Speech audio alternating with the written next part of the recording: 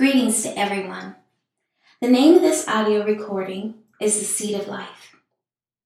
Now we need the seed of life to gain salvation from this wicked world. But what is this seed of life and how do we obtain it? From a common perspective, a seed is the part of the plant that typically contains its embryo, which is a part of the seed that can develop into a new plant under the proper conditions. A seed is often enclosed in a protective outer covering called the seed coat and usually has some stored food. Now, did you know that a seed symbolizes the Word of God or truth? When Christ came down in the flesh, he preached and advocated the Word of God, often teaching in parables. Now, a parable is a simple story or scenario used to illustrate a spiritual lesson. A very well-known parable is that of the sower and the seed, in which Christ describes the word of the kingdom, as he so called it, to seeds planted in different types of ground. This is found in Matthew 13, verses 1 to 9. The same day went Jesus out of the house and sat by the seaside, and great multitudes were gathered together unto him, so that he went into a ship and sat, and the whole multitude stood on the shore. And he spake many things unto them in parables, saying, Behold, a sower went forth to sow, and when he sowed, some seeds fell by the wayside, and the fowls came and devoured them up. Some fell upon stony places, where they had not much earth, and forthwith they sprung up, because they had no deepness of earth, and when the sun was up, they were scorched, and because they had no root, they withered away.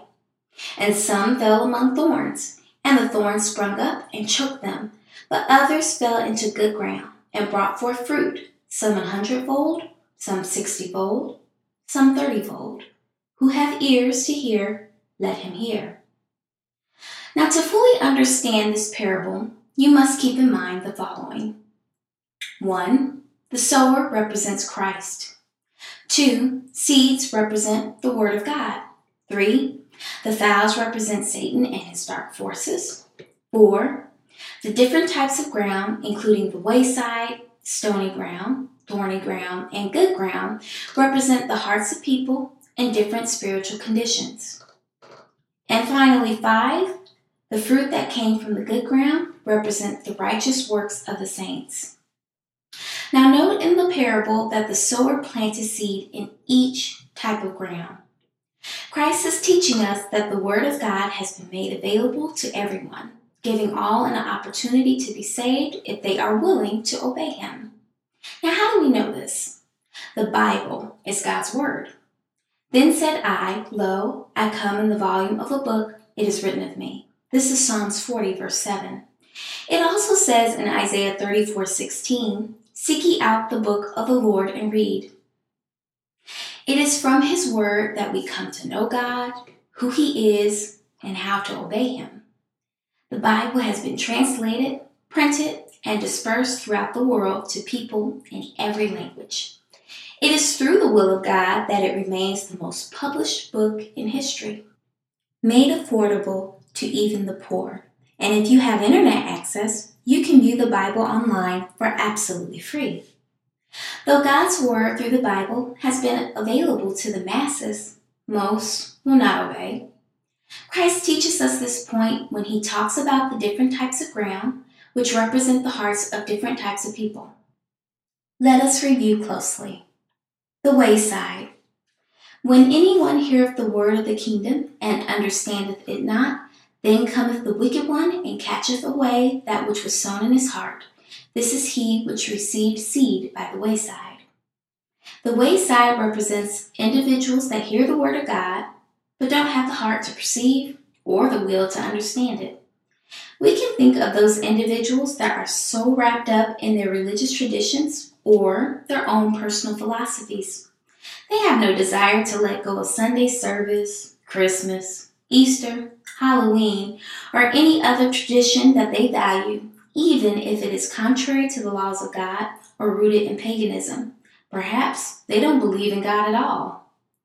When they hear the actual word of God, it's quickly drowned out by Satan as he reminds them of their wonderful religious traditions or their own philosophies. Therefore, they have no desire to adhere to the Lord's law and reject his seed or the word he gave unto them. Now let's look at the stony ground. In Matthew 13:20-21 it states, But he that received the seed into stony places, the same is he that heareth the word, and anon with joy receiveth it. Yet hath he not root in himself, but dureth for a while. For when tribulation or persecution ariseth because of the word, by and by he is offended. When we think of stony places, we think of people that lack faith and strong conviction, who are quickly steered away from God's word at the moment of temptation or tribulation.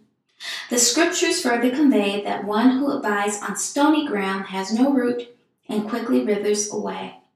Let's talk more about this root. A root is a plant's organ and life support, having two primary functions, which include 1, absorption of water and nutrients, and 2, anchoring of a plant body firmly to the ground. So, how does this relate to us and our spiritual growth? We have learned that the Holy Spirit bears witness to the Word of God, places it in our hearts and minds, and enables us to understand it. So when you come into the knowledge of truth, a seed has been planted into your heart. The Holy Spirit then cultivates and nurtures that seed by raining down knowledge, understanding, and spiritual gifts. As a result, the Word of God begins to take root within your heart. You become anchored or affixed to the law of Christ so that you don't waver. If you lack the root of truth, you have no life support and therefore lack the nutrients that enable you to consistently grow in the Lord. This leaves you extremely vulnerable to Satan, who will cause your faith to deteriorate as he leads you into tempestuous sin and tribulations. You become overwhelmed, discontent, and quickly give up. We now look at thorny ground. In Matthew 13, verse 22, it states, He also that received seed among the thorns is he that heareth the word, and the cares of this world and the deceitfulness of riches choke the word, and he becometh unfruitful. Now the thorny ground symbolizes those individuals that fail to place God at the forefront of their lives, distracted by their own worldly ambitions, pleasures, and desires. Though they hear the word of God and may perform some works on his behalf, they're not entirely devoted to him. They are unable to develop to their fullest potential in the Lord because their love for this world outweighs their love for God. Think of the cares of this world as weeds. These invasive plants grow where they don't belong and degrade the quality of good plants by taking over valuable space, water, and nutrients. Those who work with gardens know firsthand that as soon as you see a weed, you get rid of it. If not, you will soon find your garden completely overtaken by weeds with hardly a good plant in sight. So how does this apply to us? If we are not extremely cautious, Satan will quickly distract us with the wealth and pleasures of this world, such as a thriving career, a great education, a beautiful home, luxurious vacations, and so on. Now, to experience common pleasure and to enjoy the fruits of your labor is not a sin. However, if any common aspect in your life begins to rank above God, it always leads to sin. Now, the good ground. This is found in Matthew 13:23. But he that received the seed into the good ground is he that heareth the word and understandeth it, which also beareth fruit, and bringeth forth some 100-fold, some 60, and some 30. As you might guess, the seeds that fell on good ground represent the hearts of his children. When they received Christ's word, they indeed hear it. My sheep hear my voice, and I know them, and they follow me. St. John 10, verse 27. Upon hearing the word, we then gain understanding through guidance of the Holy Ghost, who is also referred to as the Comforter and the Spirit of Truth. In St. John 16, verse 13, it states, Howbeit when he, the Spirit of Truth, is come, he will guide you into all truth, for he shall not speak of himself, but whatsoever he shall hear, that shall he speak, and he will show you things to come. In St. John 14, verse 26, But the Comforter, which is the Holy Ghost, whom the Father will send in my name, he shall teach you all things, and bring all things to your remembrance, whatsoever I have said unto you. Understanding God's word leads to obedience of his word by applying the teachings and principles we have learned to our everyday lives. This includes the keeping of the 10 Commandments, which we find in Exodus 20, verses 1 to 17. With obedience, we then bear fruit, which represents works and exploits performed on God's behalf. This could include writing a spiritual lesson, preparing a sermon every Sabbath, donating money and service to the food bank, writing a song, or helping to clean the church so that one can worship in a presentable environment. Now, we all have different skills, talents, and abilities that can have an impact on the amount and types of fruit we bear. However, having skill alone won't yield fruit.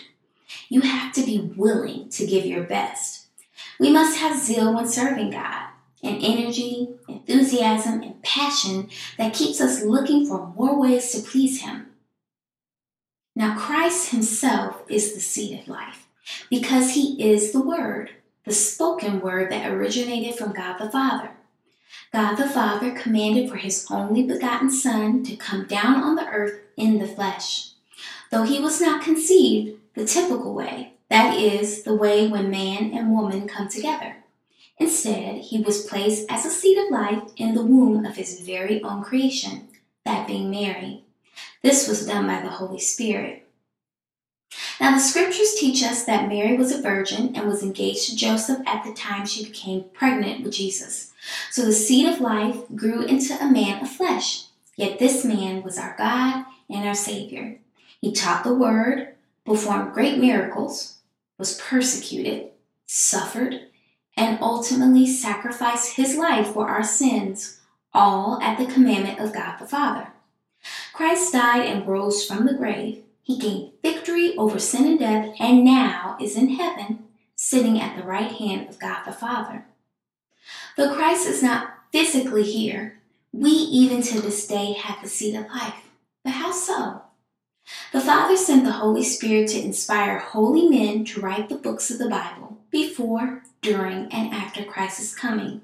These words were not subject to man's own personal interpretation, but came directly from God.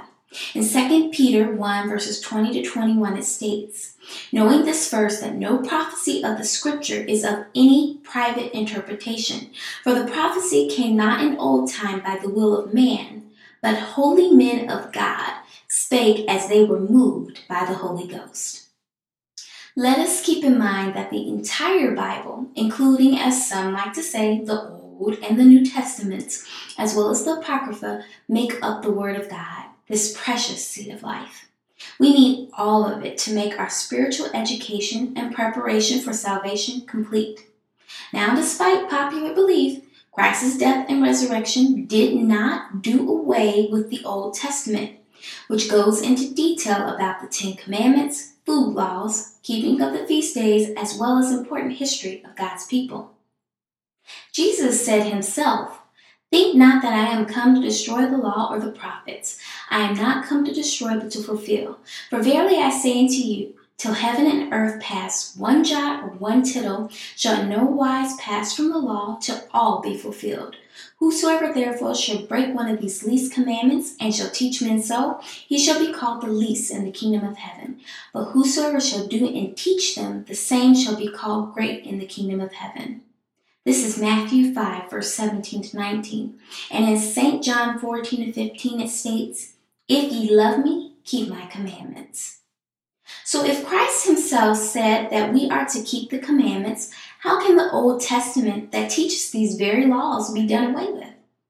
What we no longer have to practice is the sacrificial offering of animals, which was done during the Levitical priesthood of ancient Israel. Why? Know that the Old Testament prophesies of the New Testament. Also remember the words of Christ, "I am not come to destroy, but to fulfill." The word fulfill means to bring to completion or reality, to carry out a task or role. So the sacrificial blood of animals was a work God commanded ancient Israel to complete to symbolize what was to come. this being the sacrificial offering of Christ by his death on the cross. Jesus is likened unto a sacrificial lamb. It is the shedding of his blood that fulfilled and brought to completion the offering of animals. Therefore, we no longer sacrifice animals as our forefathers did. The blood of animals can in no way save us, but it is Christ's blood that saves us, which has the power to give us grace and purge away our sins from our record books. So when we receive the seed of life, we must accept all of it, not a piece or a portion, but all, because it is Christ and his word. For the seed of life embodies all that is true, all that is holy, and all that is life eternal for those who gladly receive it within their whole hearts. Amen.